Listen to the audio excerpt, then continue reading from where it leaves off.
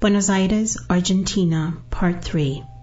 In 2001, I went with my samples to Professor Linoli, who identified the white blood cells and said to me that most probably the samples corresponded to heart tissue. The results obtained from the samples were similar to those of the studies performed on the host of the miracle of Anciano. In 2002, we sent the sample to Professor John Walker at the University of Sydney in Australia, who confirmed that the sample showed muscle cells and intact white blood cells, and everyone knows that white blood cells outside our body disintegrate after 15 minutes, and in this case, 6 years had already passed. In September of 2003, I went again to Professor Robert Lawrence, who confirmed that in the light of the new investigations, one can conclude that the sample could correspond to the tissue of an inflamed heart.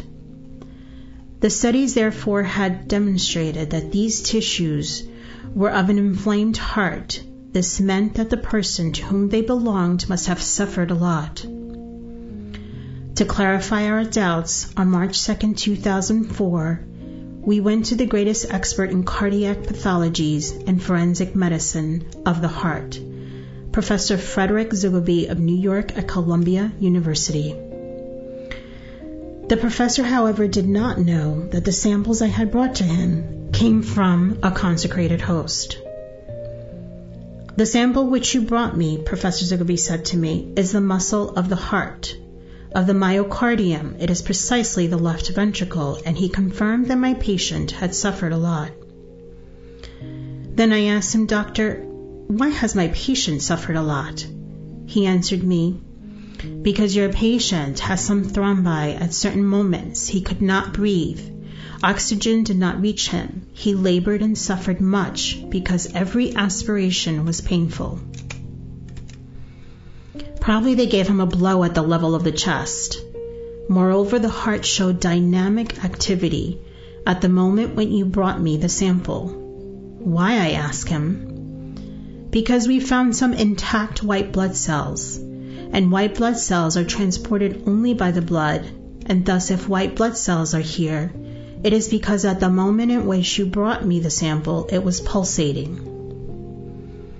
The professor then asked to whom this sample belonged, and when we told him that it came from a consecrated host, he exclaimed, I do not believe it. He was greatly moved. The same professor had shown to us in a book the case of one of his patients who showed the same lesions similar to those of the sample that we had brought to him. The myocardium is the muscle that gives life to the whole heart and to our body. Rightly, a theologian made me note that the fact that it was really the myocardium was not casual, but it concealed a symbolism. The Lord in this miracle wanted to show us his myocardium, which is the muscle that gives life to the whole heart, just as the Eucharist does with the Church. And why the left ventricle? Because from it comes the purified blood, and Jesus is the one who purifies his church from her sins. Dr. Professor Zugoby said to me again, at the moment in which you brought me this sample, this heart was alive. His report was sent out on March 26, 2005, 5 years and a half after the start of the studies, and the conclusions were, they are tissues of the heart, undergoing degenerative changes of the myocardium, and these changes are due to the fact that the cells are inflamed, and it is the left ventricle of the heart.